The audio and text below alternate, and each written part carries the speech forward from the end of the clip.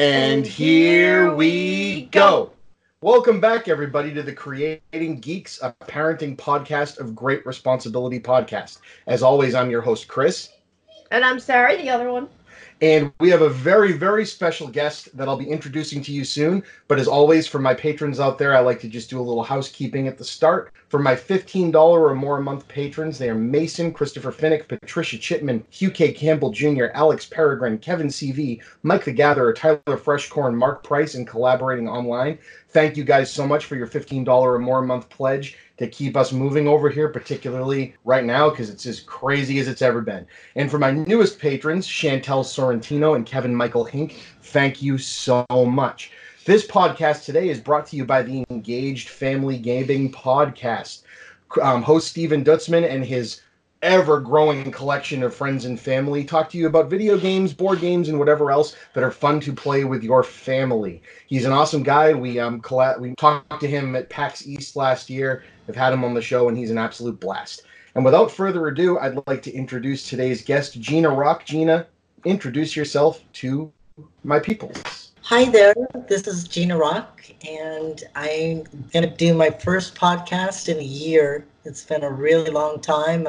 Usually I do podcasts about once every 4 to 6 months, so it's been a long time, and I'm looking forward to it. Awesome. And so, Gina, I met you through our mutual friend, and I believe your manager, Josh Schaefer, and I'd like to thank him again for making this connection with us today. It's really, really, really awesome, your story with him and everything. The main connection there is that you, from 1985 to 2003, if I have that correct, were Tinkerbell at Disneyland, the Flying Tinkerbell, but your life actually it was 1983 to 2005. Oh, I got the 3 and the 5 reverse, so thank you very much. Dyslexia for the win. But I figured, since we have you here and there's obviously more to everybody than just maybe the one thing that they're known for, we'd just start at the beginning. Tell us all about you. Let's get to know you. Well, let's see. When I was about, I was probably 6 years old, and my mother was very much into the arts, and she was hoping that one of her kids would do something either artistic, athletic, or, one of us would probably excel in something she was interested in. So she used to take us to museums and symphonies and ballets. And so I was the one who went into ballet, and my sister was an artist, and my brother played the cello. I was introduced to, an athletic world at an early age of 6, and I performed ballet till I was about 12, and then a very good friend of mine, she got picked up for the Juilliard School in New York at a very young age, and I was very jealous, so I decided to play guitar. So cool. I went off in a different direction at that point because I was disappointed because I didn't have the ability to become a ballerina. So that's kind of how it started. I was always doing a little bit of gymnastics in the house, doing handstands and learning how to do back bends. My brother was in gymnastics first, and he got hurt quite a bit, so he ended up getting out of gymnastics, and I got into it at an early age. So the combination of ballet and gymnastics led me into a circus career. So that's kind of how it started. So how did that happen? I like to start my story by talking about my father's background. And the reason I do that is because my father was a nuclear physicist. So I was raised in a household that was very educated, and my parents, always played Scrabble after dinner, and they took us to cultural events, and here I am. I'm pretty young, and I get introduced to the circus, and my father is getting worried because I'm playing around on a trapeze and 17 years old, and I got interested in it at an early age, and he was worried, and rightfully so, because I ended up running away with the circus with not really getting permission. I just sort of said I was going to do it. So, literally running away with the circus. I love people say they've done that. It's like the coolest thing. I like that part of my story where I get to show the dichotomy of growing up in a cultural household and running away with the circus. That's my favorite part of the story. What did you do in the circus? Like, what was your act? Well, I started out when I learned how to do flying trapeze, and I learned how to do aerial ballet. The Bob Yerkes, who lived 1 mile from my house, I met him when I was doing gymnastics in high school. In fact, I talked to him yesterday. He's 89 years old. And he sounded kind of weak. I usually call him about every 3 to 4 months to check up on him and see how he's doing. He's an amazing man. He has done stunts, and he started out in the circus and he became a stunt man. And I think he did his last stunt and had it filmed in a movie probably when he was still 85. Wow, so just 3 or 4 years ago. So, yes. And I think he finally decided it was time. And like I said, I talked to him yesterday, and I hadn't talked to him this time for about 5 months, so I was concerned. We have this little running joke. I'm like, you better be picking up the phone and please be answering this phone. And he said, yeah, I'm still answering the phone, but it's maybe time soon. And I always remind him that I just love listening to him and talking with him. And he started my career back in 1974. So, wow. So was he in the circus when he quote unquote discovered you when you were at the circus? Was he in films or was he in the circus at the time? What it was is he had. I am from California, and I'm what they call as a valley girl. If you guys know what that is. Most people from my era know what that is. He lived in the San Fernando Valley, and he had all of the rigging in his backyard. So I met him at my high school. I was doing gymnastics, and he introduced himself to me and wanted to know if I wanted to learn how to do circus. And of course, what kid is not going to want to learn how to do that? Especially because I was already doing gymnastics and ballet. So I rode my bike up to his house every weekend. I was 17 years old when I met him, and every weekend until I graduated 6 months later, I was playing around on the trapeze and the single trapeze and the trampoline, and his wife taught me how to do aerial ballet, and I just fell in love with it. I was enamored with the whole deal. I didn't really know too much about what circus life was going to be like, but the bottom line is I was hooked from the minute I started playing around on all of the low wire and the trapeze. And so one day an act came in the backyard and said, hey, we're looking for somebody for my act. What do you think? So, that's what started it. That's amazing, and you mentioned, still talking to Bob to this day. And I noticed this through talking with Josh and all the people he's met, from your era and even further back, into the Imagineers and everybody with Disney. It's such a tight-knit group. Everybody's checking up on each other. Everyone still goes out, for like yearly or every 6-month dinners and everything. And it's great to see that there's still that in the world. The people that are still tied together by that camaraderie, even though, you think of these companies and these things as bigger than the people. It's just really interesting to me. Yeah, and speaking of which, I actually have not had a chance to be a part of that group, except from afar. I was very fortunate to find Joshua. I was at USC taking geospatial intelligence, and my mind kind of wandered out of science, and I was playing around on the computer, taking a break there for a minute, and I thought, you know what, I need to find out who's been writing about Tinkerbell lately. And I found an article that he had written, and I reached out to him. I think there was an email there, and I reached out to him and I said, I noticed that you mentioned Tinkerbell in your articles, can we talk? And so we started talking, and I'll never forget, I was back in 2016 when I was at USC, and I was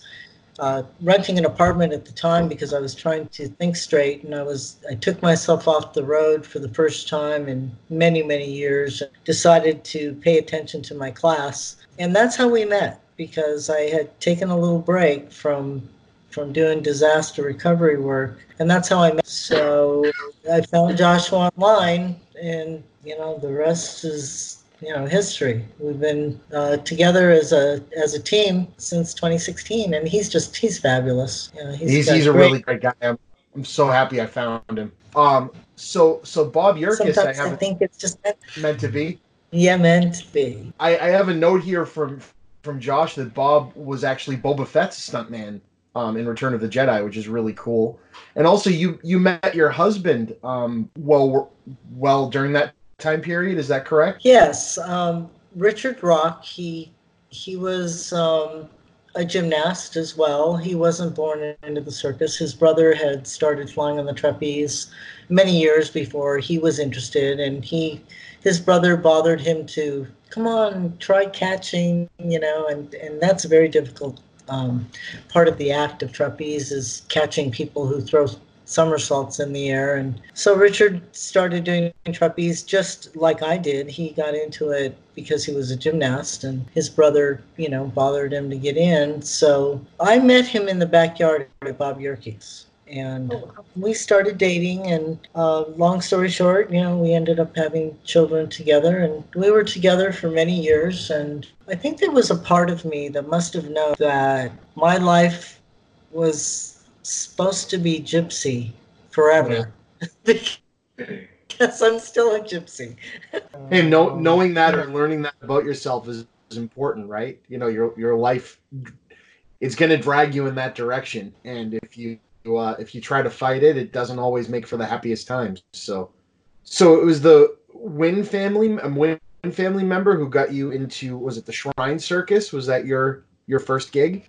The Wynn family, that was the family that was in the backyard when they were looking for somebody to join their act. And That's when I started. So I actually, the gentleman said to me, would you like to see what we're looking for? And I said, sure. So he strung this wire between two trees and hung a trolley up there on the wire, just like I do it for Tinkerbell. And although I was hanging by my neck in a neck loop, and he said, okay, just, what I want you to do is go to the top of this ladder and hang by your neck and let go. And this is what the act is.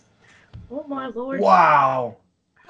So have you ever done anything like that before, or were you like, I don't know if in gymnastics there's anything equivalent to hanging your body weight from your neck.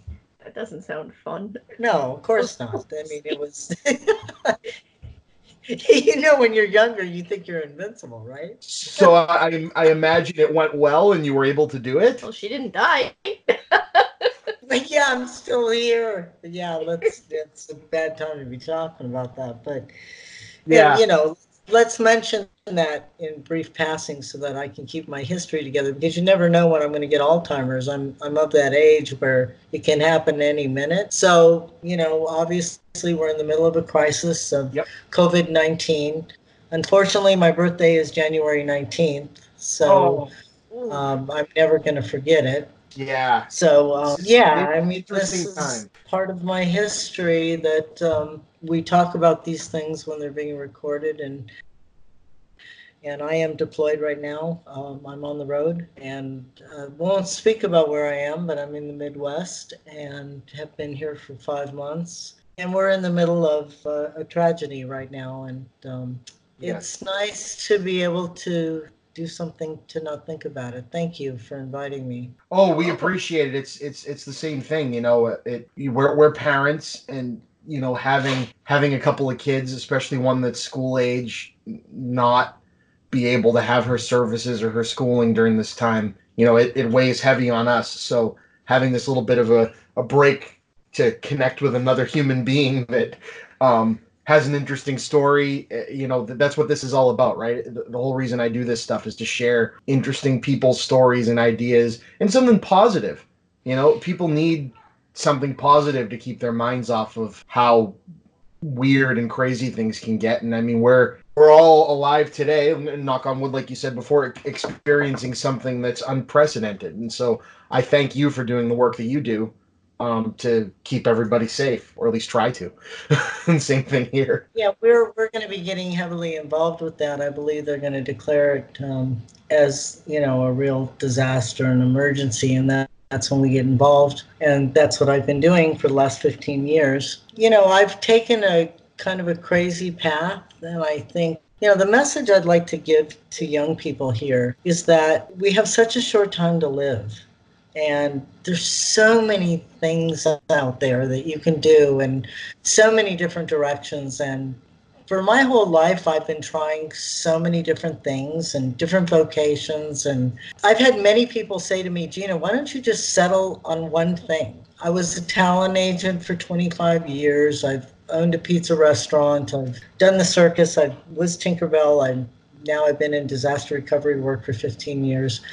I think my whole life has been like this, where I stay for long periods of time in a vocation, but I also like to try a lot of different things because we only live, if you round it off to 100 years, it's just not long enough. Even just to experience what you want to experience, let alone to try new and unknown things, right? Yeah, I mean, I think that, it's just been in my character. I think my mother was she's very liberal, and she kind of emphasized the fact that, your life can be more than just doing one thing. You don't need to take one path. If you want to try some new things, she was open to that. My father was much more conservative, of course, as a nuclear physicist who worked for Lockheed Martin. Yep. He was in the Navy. And so, of course, they were a great couple. My parents were a fantastic couple. He adored my mother, and she was a very special lady. I lost her in about 11 years ago, and 2009, and she was a very special lady. I lost my dad when he was 49. He had a heart attack. That was short-lived. That he didn't get to see me be enveloped. My whole life is enveloped with engineers, and it's so special. Even though I cannot say I'm an engineer, I work around many of them, and I feel so fortunate that I could touch that. You're talking to one right now. Oh, good. Oh, good. Okay, there's another one. A master of science in mechanical engineering. That's me. Oh, okay, great. So you kind of understand that I'm working for Jacobs Engineering, and it's a fantastic company. I started with CH2M Hill, and Jacobs bought the company. So now I'm part of Jacobs Engineering, and I meet a lot of fabulous engineers while I'm on the road. A lot of them try what I'm doing with disaster recovery, and a lot of them become program delivery managers like I'm doing. And they get to teach, I get to learn all kinds of things about engineering, where sometimes we need the knowledge to run our jobs, and they're always willing to step up and teach, which is fantastic for me because I love to learn. Yeah, it's a very teaching science. Because everything progresses so quickly, it kind of is in the makeup of a brain that gets into that, to kind of always want to learn new. And the only way to really learn new is to teach new. As you know, with working them, engineering is very hands-on.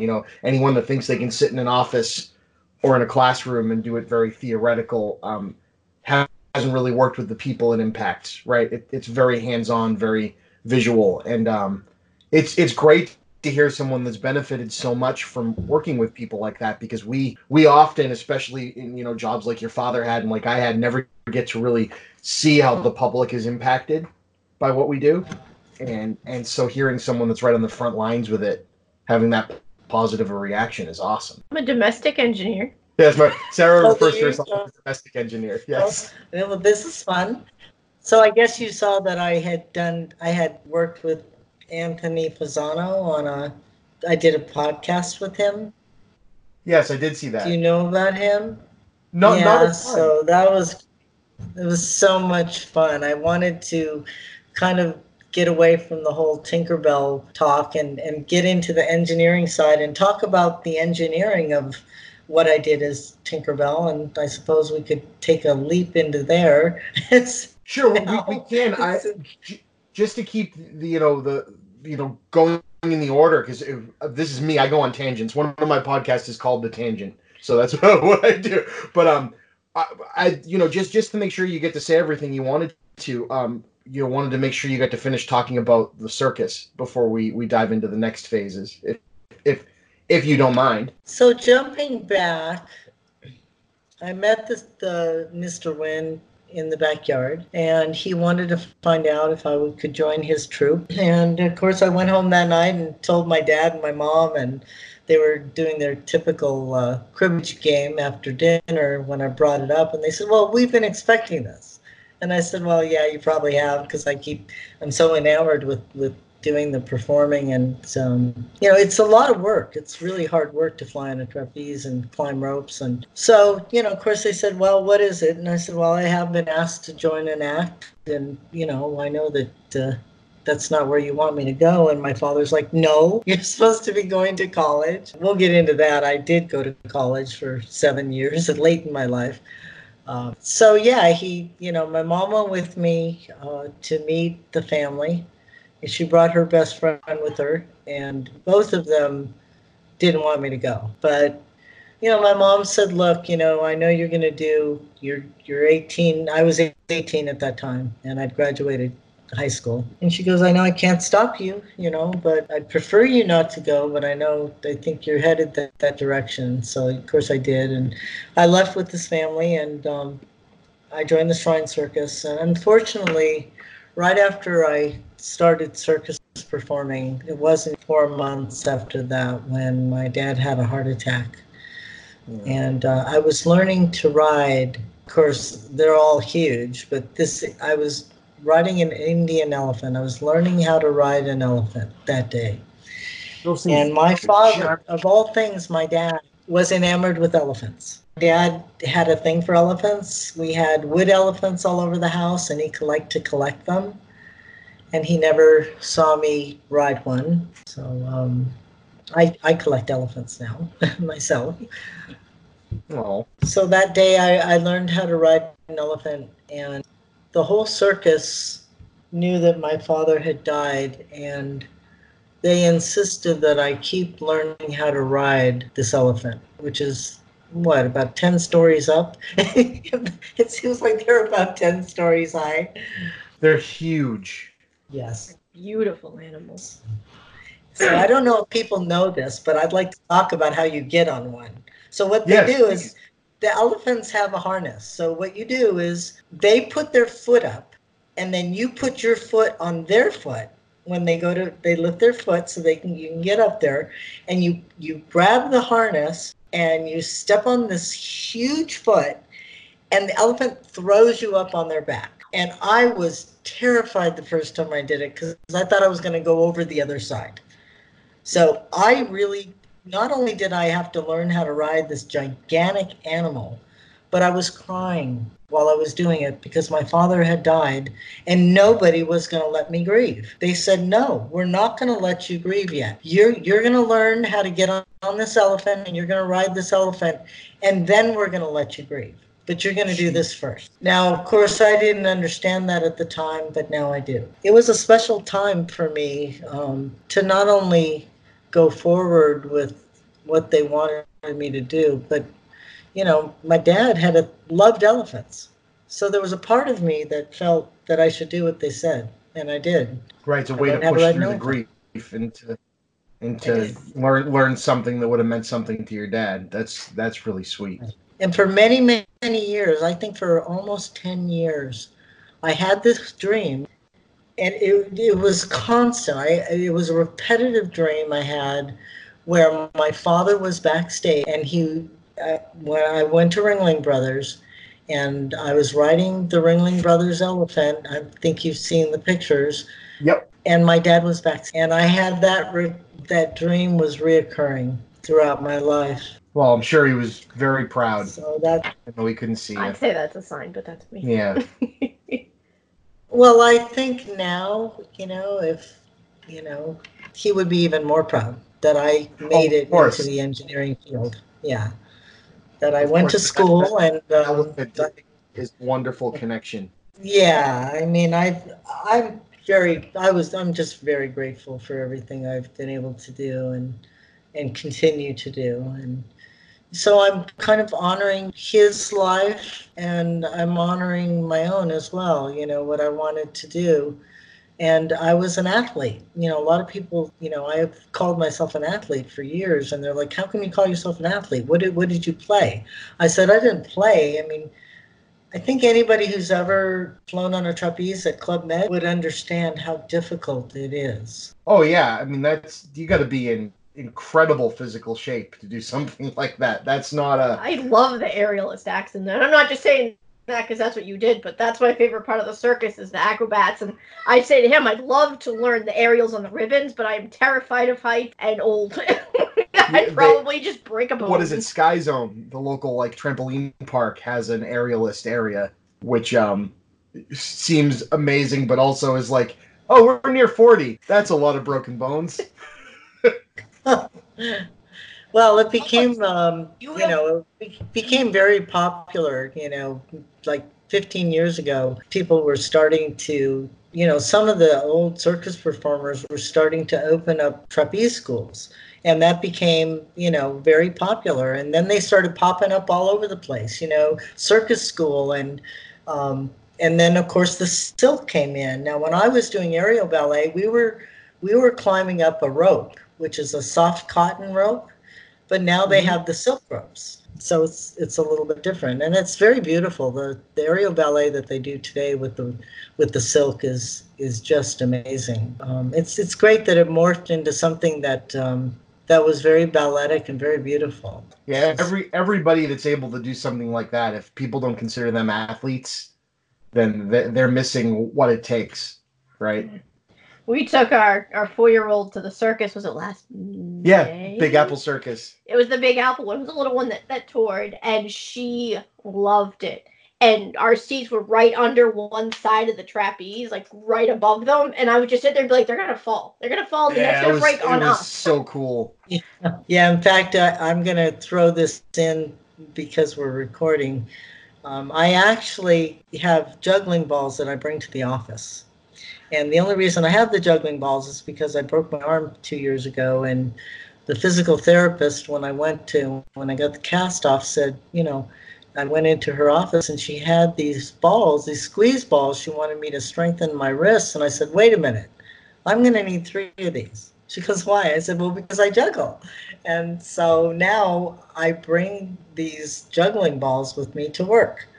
And whenever things just get overwhelming with our brains, and it does because we sit in front of computers all day long, it's very technical what I do, and we start juggling. And so I'm kind of known around the business that there's a circus performer in the office here. So. Yeah. That's awesome. See, it says here you also were in a magic show. Yes, I joined a magic act. I met the gentleman who worked with ostriches, and he was looking for a girl for his act. He lived in the San Fernando Valley, and he worked in Magic Castle, and he was doing school shows. And so he was looking for a girl for his act. And I had never been in a magic act. So, of course, it's something different. I'm going to do it. So when he asked me, I'm like, yeah, I want to try that. So just, anything new. So, yeah, I ended up I was actually 2 or 3 different magic acts. And what a blast that is. And no, don't ask me how they do the tricks because I'm not going to tell you. No, I was going to ask you if you did the one where they cut you in half because I have to know how that works. Now, it ruins all the fun. The whole fun of magic is the guessing. But actually, I do have a funny story because I was in Magic Castle. And Magic Castle is known for their hecklers because they have their regulars that go there. So I fell out of a trick, the levitation trick. And the mechanical, you're an engineer, you understand it's mechanical. And the mechanical part of that device kind of broke in the middle of the act. So the levitation trick turned out to be more like not a levitation trick. I was on the stage. So the hecklers had a field day with that. I'm sure they did. Yes. Apparently the engineering wasn't working too well on that. Well, Sarah and I got married in an old vaudevillian theater that used to do magic acts we knew the company that ran it. It was from our childhood. It was a local Le Grand David magic company, and we went to an auction because they were, one of the guy who had run it, the big main magician, had passed away, so they were selling away some of the older tricks. And the auction, they'd bring out the trick and have like a diagram showing how it worked. And as a mechanical guy, one of them was the levitation with the broom. the levitation trick with and the they broom. told us how that. We figured out how that worked. It was so cool just to see all that. It was fascinating. My grandmother was a clown and she did magic, and I didn't get to know how any of her tricks worked. And she passed away before I could see any of her tricks as an adult and see how they worked. My sister, she had the magic coloring book that you would flip. It would be blank pages, black and white pages, and then the pages colored. My sister got that one so we could see how that worked. But there was a bunch that my aunt sold that I never got to see. And I was like, I want to know how those worked. So I have a funny story for the magic. Okay. So the gentleman with the ostrich, so I turned, basically I was, the girl in the cage that turned into the ostrich. And of course that was a very difficult trick because I had to disappear in a very, very small space. I was really claustrophobic. And the guy who had the act got a standing ovation. And so I had a 200-pound ostrich standing on top of me while he stood there for his standing ovation and didn't get me out of there. And so I had claustrophobia for years after that. I thought I was never going to get out there. Claustrophobia, I have a terrible time with it. Just thinking about people like hidden in those things it scares the crap out of me. I can't even be in elevators without someone else. I'm so claustrophobic. Can't see out. If it's got a window and I can see out, I'm good because I know I can smash the window if it gets stuck. But if I'm in an I can't. I make him go in the elevator with the kids in the stroller and I take care. Wow, this is you already. We're not even scratching the surface yet, and your life is fascinating. Sorry. So again, I have a few points, and we don't have to go into too much. But you worked at Circus Circus in Reno. You were there for the opening, the ribbon cutting, right? Yes, that was 1979. And just a whole bunch of other circus. You went to Taiwan. Yep. And I then went to Taiwan and then Paul Kay, you worked for, and his ex-wife was Judy Kay, who at the time was Tinkerbell at Disneyland. Yes, she'd been doing it for many years, and then they were taking Tinkerbell out because they were building Fantasyland. And when they took the tower down, she had to retire. So she retired, and it wasn't but 7 years later when I inquired, and they were just putting her back. The timing was incredible. That's why, the whole meant to be thing seemed like it was meant to be for me to do it. So I didn't do a ton So that's how I got in. That's awesome. I didn't do a ton of background looking because here, Sarah and I, we've never been to Disneyland. We've been to Disney World. And I don't know if there's a comparable Tinkerbell show or anything that they do at the Magic Kingdom here. I don't recall it. So I wanted to hear, from you, Cole, like, what exactly is the Tinkerbell show? Like, what did you do? Well, the most difficult part of my whole job was I know that sounds funny, but I lived like 64 miles from Disneyland. Oh, so boy. In 1983, it was really easy to get there. 64 miles took me about an hour and 10 minutes. By the time I retired from Tinkerbell, it took me 2.5 hours to get to work. Holy moly. So I always state that was the most difficult part of my job. So I have a 20-mile commute, and it takes 2 hours sometimes. Not the flying, not the harness, the driving to work. Well, yeah. I mean, I worked literally, I think my mom figured it out. I worked 12 minutes a year. So I would get in my car. I'd drive the 64 miles. I'd go to the dressing room. I'd get all ready. And that's another funny joke because I would put on all this crazy makeup and eyelashes. And one day, like 14 years later, after I started Tinkerbell, my crew goes, "Why are you putting all that makeup on? Nobody can see you. You're 160 feet in the air." So I would go there and put my makeup on. Me and the crew, there's 2 guys at the mountain and 2 that would stop me on the other end. And I'd put this crazy overcoat on, and I'd have my wig on and try to cover it with a with a head wrap, and that was a joke, with a scarf, and because my head was huge with the wig on. And we walk across the park and go into the Matterhorn. The Matterhorn has an elevator in it. It goes up 5 flights, and then you have to climb a bunch of stairs to get up to the hatch at the top of the Matterhorn.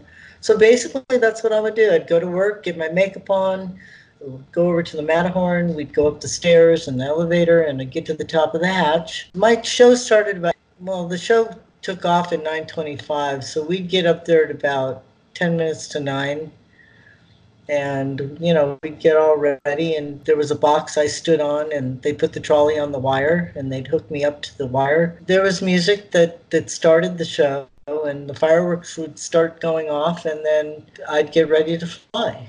So the whole job took literally not even an hour. And my flight was hopefully 24 seconds and not too much quicker than that. That's a different story for another recording. So that's basically what it was.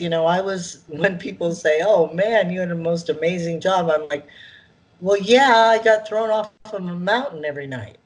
So that's what I did. Explain what you do without telling anyone what it is. Oh, I drive 64 miles and get thrown off a mountain while fireworks go off. Right. If I just state it just like that and take all the glitter out of it and the title of Tinkerbell, it really is, kind of silly. People are like, oh, I didn't think of it that way. I said, yeah, just take all the glamour out of it. And that's really what they're doing. They're tossing me off of a mountain, So it says here, from that, 10 of 9 to 9:25, you had to pass the time up there. So there was a basketball hoop, but you also had a ping pong table installed? Yeah. So when you got to the 5th floor, when you had to take the stairs after you took the elevator up 5 flights, there was a basketball court in there. And I think that if you've seen my website, you'll see the basketball court. Joshua put up a blog showing the basketball court, what it was made of, and it's a great article. And it shows people playing basketball in there, including me. So we would go up there, we'd shoot some hoops there. And one day I said to the guys, I said, my game is really ping pong.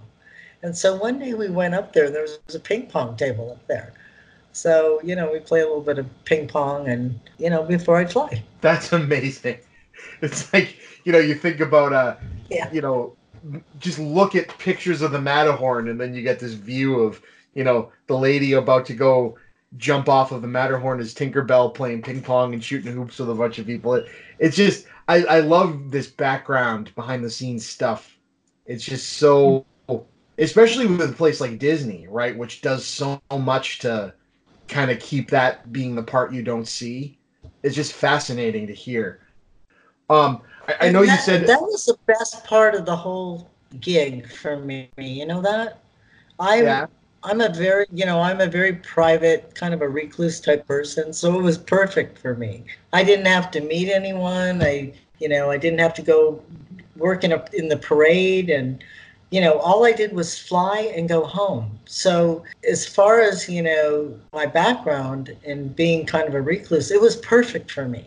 I was really far away from the people, and I just got to be balletic for 24 seconds, get into character, and that was it. And I went home. And when I found out that that's all that was required of me for the job, I couldn't believe it. I was so happy. Right, especially when it's something so unbelievably iconic, but at the same time doesn't come with it all of the additional social heavy lifting that you'd think would come with a Disney gig like that, right? You'd think they'd have her walk around too. Yeah, that would be my thought. I mean, it really was perfect for my background, and I've always been, kind of a recluse, and even though I owned a talent agency, I ran the talent agency out of my house, and I really didn't go on property with the acts that I booked. I booked a lot of talent for Disney for many years with variety performers. And I went to a few gigs where, when I hired 20 or 30 people, I would go on property and help out. But for most part, I worked out of my house and raised my kids and, did teleworking way back. I started in the 80s. I started my own business in the 80s with the talent agency. And then Disney turned out needed my services to book variety talent throughout the park for corporate events and the Queen Mary when they owned it. And so, I had the best of both worlds. I was an independent contractor for talent, and then I also did Tinkerbell. So it was great, it was a great life. The names of some of the people you were booking too, Boys to Men, Motorhead, Queen, that Indiana Jones, Indiana Jones Adventure Media Event thing sounds crazy. Oh, that was so much fun. It's like I had fire eaters, and I had stilt walkers, and I had sword swallowers, and there was little people, and there was globe walkers. I mean, it was a blast. It was so much fun. Now, really, I know you said a topic for a different podcast, so I won't get into why you'd fly in too fast, but I also have this note that sometimes you didn't make it all the way. What how did they fix that? Like, or is it just here I am, everything is fine? Well, they didn't fix it. I kind of fixed it myself. So the first time I ever got stuck, I basically thought to myself, well, I don't want to just be out here because everybody's going to be wondering if I'm okay. So what I did is with my circus background, I was able to figure out basically what I needed to do to get myself in. So I reached up to the wire and I pulled myself in. That's where my brain. When you're halfway out there, it's a long way. You did like 160. How high up in the air were you again? 160 feet. Yeah, just fine. Everything is fine. I'd be scared to death. Was the harness uncomfortable that you had to wear? The whole setup there, was it uncomfortable? Well, I wasn't gonna just stay out there and like, oh, there's a woman hanging out on the wire there. So I did my little ballet thing. I pointed my toes and got into a Tinkerbell pose, and I reached up to the wire and I pulled myself in gracefully. But after that, they tried to put some things together to like throw a rope at me or do something. I'm like, come on. Now, the gal that was also Tinkerbell was my ex-sister-in-law. Yep. And she was shorter than I was. She was, I don't know how tall she was, but she was about, 4 inches shorter than me. So she had trouble getting up there to grab the wire. She would have to bounce up to grab it. But they came up with some really unusual ways to get me in. One time they had like a pool, the long pool poles. Well, yep. If I was more than 20 feet out, that wasn't going to work.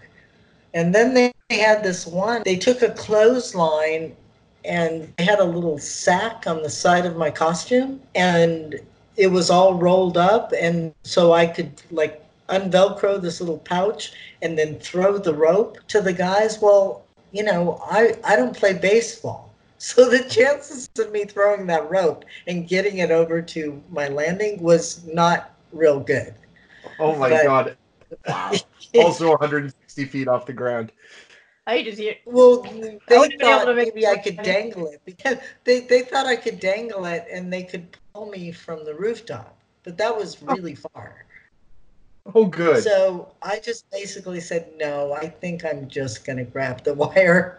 So that's what I did. You didn't want to get towed around like a Macy's Thanksgiving Day balloon? Right, exactly. Yeah, they came to me, it was about the year before I retired. And they said, hey, we're thinking about putting together a new show. Would you be interested in training 3 other people? And I said, sure.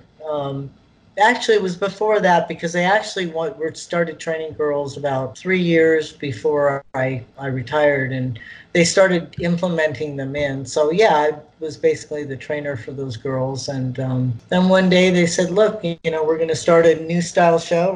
We're going to finally, make this forward, and we're going to bring in the technology. And Tinkerbell's not going to just fly one way. She's going to go up and back and forth, and we're going to make it, the new technology. It was time, to change the show. And so, I decided it was time for me to retire. I mean, 21 and a half years is a long time to do something like that. Yes. And I've been bugging Joshua to try to get me into the Guinness Book of World Records. So that's what That's what the website was all about, was for him to try to get me in the book. That'd be cool. Well, I hope that works out. That'd be awesome. They have a large Disney section in there. I used to book comedians, and there was a comedian that worked at the Horseshoe, Dick Hardwick, and I'm going to mention his name. Very, very funny man. He plays drums and does comedy. And in fact, I booked his first gig at the Ice House as a booking agent. Anyway, he was the longest running comedian at the Horseshoe, and he got into the Guinness Book of World Records. So I thought, well, if he can do it, I want to do it. And Yeah. I think Joshua wrote them, and they turned us down. Really? And that's when I said, you know what, I need a website. So I need him to try again. So go ahead, promote that, would you? Absolutely. Absolutely. You need. I mean, you did the work. You might as well get the. So Yeah. now that we've made it, through the Tinkerbell section, we back to where we had jumped forward into the future a little bit when we were talking about your father and your work in engineering. But that, I think, brings us to what you do now, and what you wanted to mention in regards to that. So I'll hopefully steer you back in that direction. So when I was getting ready to retire, I had gone back to college, and the very first class that I took was physical geography, and always had an interest in geography. I was taking a physical geography class, and I had met somebody that year in 2003 that was a FEMA housing inspector. And he said, well, what do you think about when you retire? What do you think about trying to do what I do? I work for an engineering firm. And I said, well, sure. When I get ready to retire, that would be great. So in 2005, that's what I did. I started taking the classes to do disaster recovery, and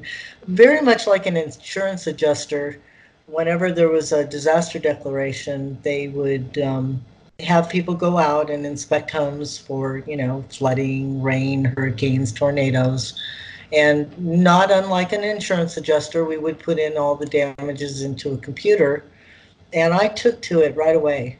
I loved it. The fact that I did a lot of charity with my mother growing up. I was a candy striper. I worked on hotlines, worked with the homeless. That was part of my childhood. So getting into disaster recovery was very much, it wasn't charity work. I did get paid for it, but that whole background was part of my growing up because my mother was very, very involved with charity. So I took to it right away, and I loved it. And long story short, my favorite story of being a disaster housing inspector was not just helping people, but I developed a children's book. It's on my website. It's disaster art therapy. I stumbled onto, there were some children, 3 kids in a house that had been flooded, and the kids were basically vying for the parents' attention, and I needed to do an intake with the parents. And so I said to the kids, do you guys have any crayons? And they said, yeah. And I said, how about some blank paper? And they ran to get all of it. And I said, what do you guys think about drawing me pictures of what happened to your house, getting flooded? And so these kids, I think the first time I started this, it just popped into my head while I was during the inspection. It was in 2012. And so I started collecting pictures from children. In fact, I just put one up on LinkedIn recently. I have about 250, maybe 300 pictures from children I've collected. I call it disaster art therapy. And I have all these pictures in these books. And I went ahead and I published it online on LinkedIn, but I actually have the physical books with all of the pictures. And that was my favorite part, not just helping all of the people that had flooding and tornadoes, and we helped a lot of people that got hurt and had to be relocated, and I just loved my job. I loved helping people. But then I also got to reach across the aisle with children, and of course with the Tinkerbell background, I put smiles on kids' faces being, as Tinkerbell, and then later I was able to reach out to children that were part of disasters and help there as well. Right. It must be so cathartic for a family, to get that view of what happened through the lens of a child. but also that helps you through it. It's like, understanding how they see it can help have a conversation with them about it.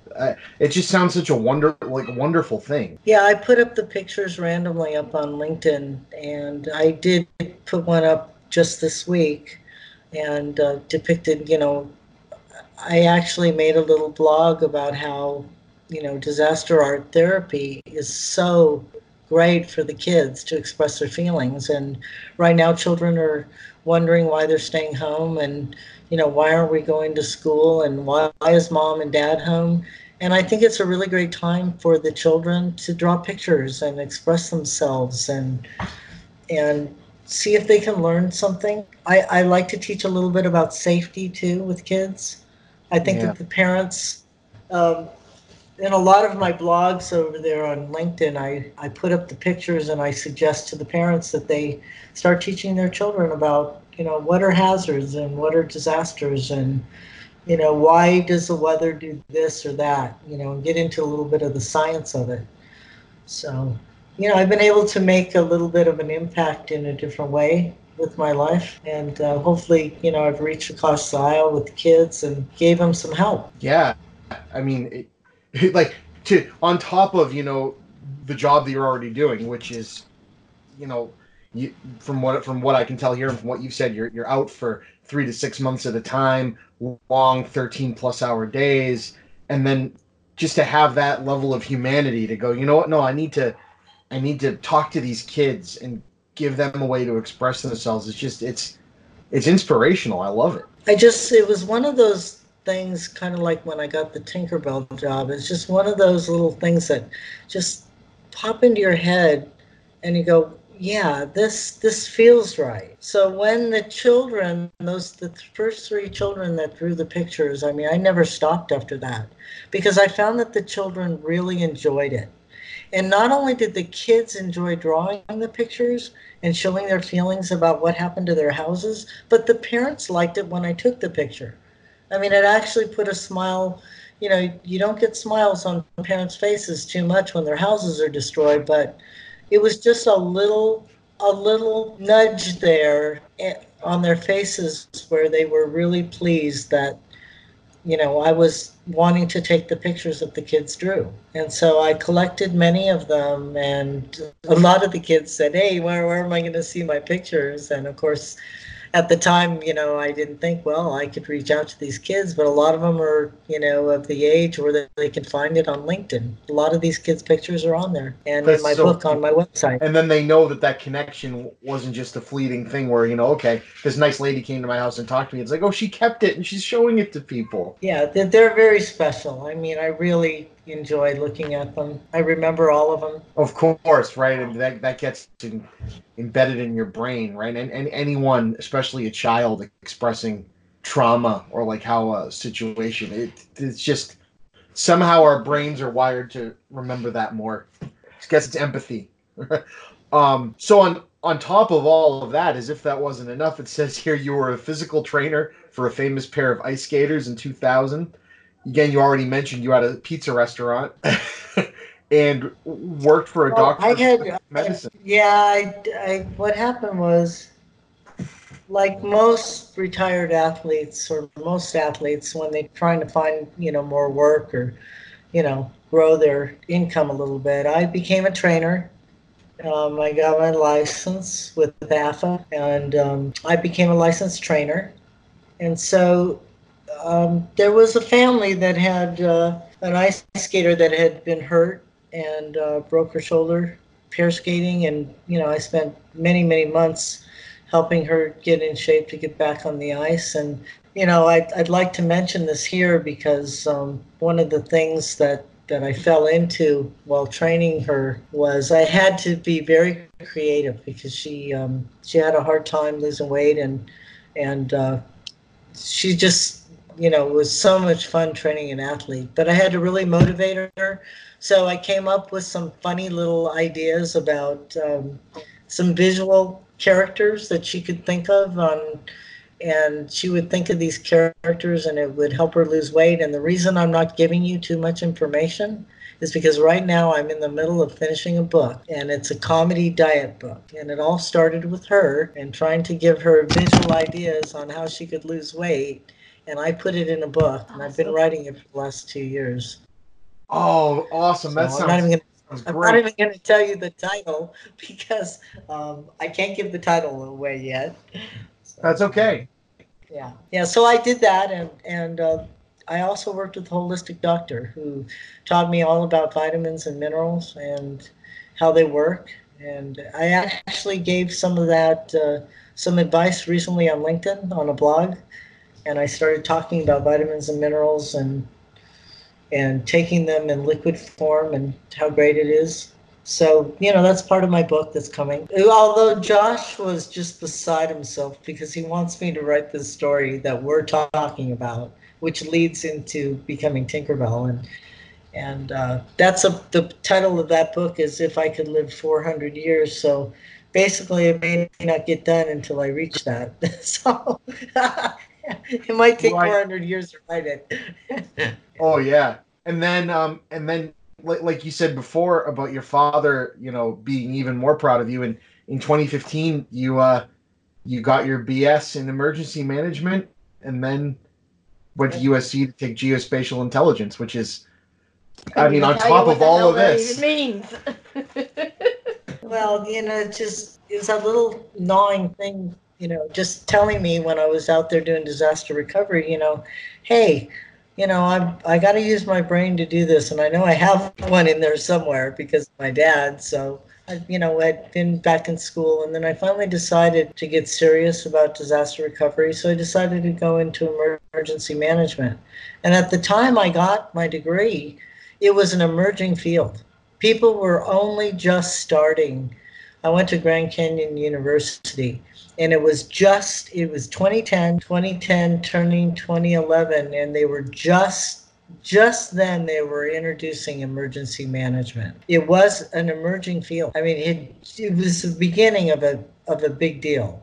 Now everybody's, getting their licenses and their BS and their doctorate in it. But at the time it was, not a lot of people knew about it. And so in 2015, I graduated. I took all the classes online.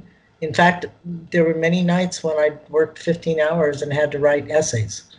So I did most of my schooling and got my degree when I was out doing disaster recovery. Wow. It's just all, like, you think the story would be just interesting enough of, the circus and Tinkerbell, and then your post Tinkerbell life is just so, you just didn't stop, like you said. No reason to stop if I'm still here, right? No, I agree. I'm the guy you work with that was like certified in everything. Yeah, I worked with a gentleman whose name was Ronald McDonald. His family named him before Ronald McDonald was a thing, and he said, with a name like that, I'm gonna just get all these certifications. One, because that was just in his personality, and two, he wanted Ronald McDonald to be certified in all of these ridiculous things. Oh, with him. And I always found that really interesting. Well, Josh, to me, I've lived a long time. Right. Josh also mentioned that for some reason there was a time period where you couldn't find Tinkerbell merchandise at Disney. Yeah, the first in the 80s, they never had any Tinkerbell memorabilia. In fact, at the end of the season, every year I would make something for my crew. And my sister is an artist, and she used to make all kinds of things. And she taught me how to make some of the plastic glass staining, and I would make Tinkerbell stuff, for the end of the year gifts. So my sister made some things, and I made some things, and I couldn't find anything in the park. I would go, traipsing around the park trying to find Tinkerbell stuff, and they didn't have it. In fact, they didn't really introduce Tinkerbell memorabilia until the 90s. Right. And right around in like 1994, I remember starting to see it. But I mean, I really had to look for it before that. And then it went crazy. I think from 1998 way into the 2000s, it was everywhere. That when the little animated movies started? Yeah, the late 2000s were the animated movies, but they haven't stopped. It's all over the place. it seemed like they doubled down on that being a big mascot, which they hadn't really done all that much before. No, they didn't. Because I'm a testament to it. Because I used to go shopping all the time for my kids. I took my kids to the park. I raised my kids. They went with me to work like 3 times a week. So they were. They must have thought that was so cool. They have stories. My daughter was there for her birthday recently in February, and I'm like, she still goes. So, that's awesome. Yeah. Wow. No, it seems to me like we're going to have to do a part 2 because it's going too long. Well, that's okay. I'd love to have you on again, but I was going to say before, and it's never going too long. We'd talk to you for hours. You're great.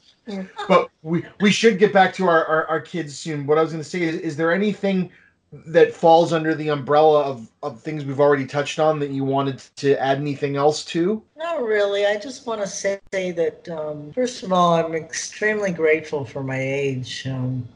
I've been, my father, I'll never forget the day he came home. He was working for Lockheed Martin, and he came home with, I don't know, like a whole cart full of canned goods. And that's when we were worried that there would be some kind of a nuclear attack. And I don't think I'll ever forget it. I was probably 8 or 9. And I'll never forget asking him, why are you coming home with all these canned goods? And the fact that I've made it into my 60s now, and there's never been any huge crisis nationally or worldwide like this, I feel that I've been extremely fortunate. And I really just want to say that I hope that everybody is okay and everybody takes care of themselves and listen to the doctors and the people that know, what they're doing. And more than anything, I'd like to dedicate this whole podcast to the scientists, the doctors, and the disaster recovery people. They just work tirelessly, and they're amazing. And we're very fortunate to live in America, and where medicine is fantastic. And I just want to say that I hope on my next podcast that we're through this crisis of the COVID-19. I pray that we are. I agree. And that was wonderful. I couldn't have come up with a better dedication myself. That was perfect. But before we go, I want to give you a chance. Tell everybody where they can find all of this stuff that you've talked about. And of course, I'll put it in the liner notes with it too, your website address and everything. But, give people a quick rundown of where they can find Gina Rock in the world or on the internet. The best place to, read about anything that I'm doing as far as Tinkerbell or otherwise is at flyingtinkerbell.org. And that's ORG, flyingtinkerbell.org. Joshua's done a fantastic job on my website, and anything that I do a lot of charity on there. There's a lot of disaster recovery that I support through autographs and fairy dust, and please donate to the cause. It's not about buying my stuff online because I don't make any money on that. Everything on my autographs and the pixie dust, everything goes to charity. So it's not there for me, for anybody that needs it. So yeah, please go to my website, and if you feel charitable, buy an autograph, or we support Make-A-Wish Foundation and the USO. So both of those charities are very important to me. So that's where everything goes. All the money goes to charity. Well, Gina, this has been an absolute honor. I'm really, really, really glad you set aside some time to talk to us, and I hope you're staying healthy as well. I know you've got quite an upheaval drive ahead of you later in the week, so wishing you safe travels there as well. Yeah, and thank you so much, you guys. This was really fun. It was really nice to touch on other parts of my life. Thank you so much, and I hope we get to do it again. No, we have to. That's not a hope. It's going to happen. And like I said, maybe we can do it to celebrate the end of COVID, because I hope it's gone soon. So thank you, Gina, for being on. And this has been Chris and Sarah with the Creating Geeks podcast. And like we always say, Sarah, there's no shame in being a geek, no matter how old you are. Gina, have a great night, great evening, and we'll talk to you very soon. Thank you. It was great to talk to you. You too. Give a hug to those kids for me. Oh, we will. All right. Okay. Good Bye, night. bye now. Thank you so much. Bye.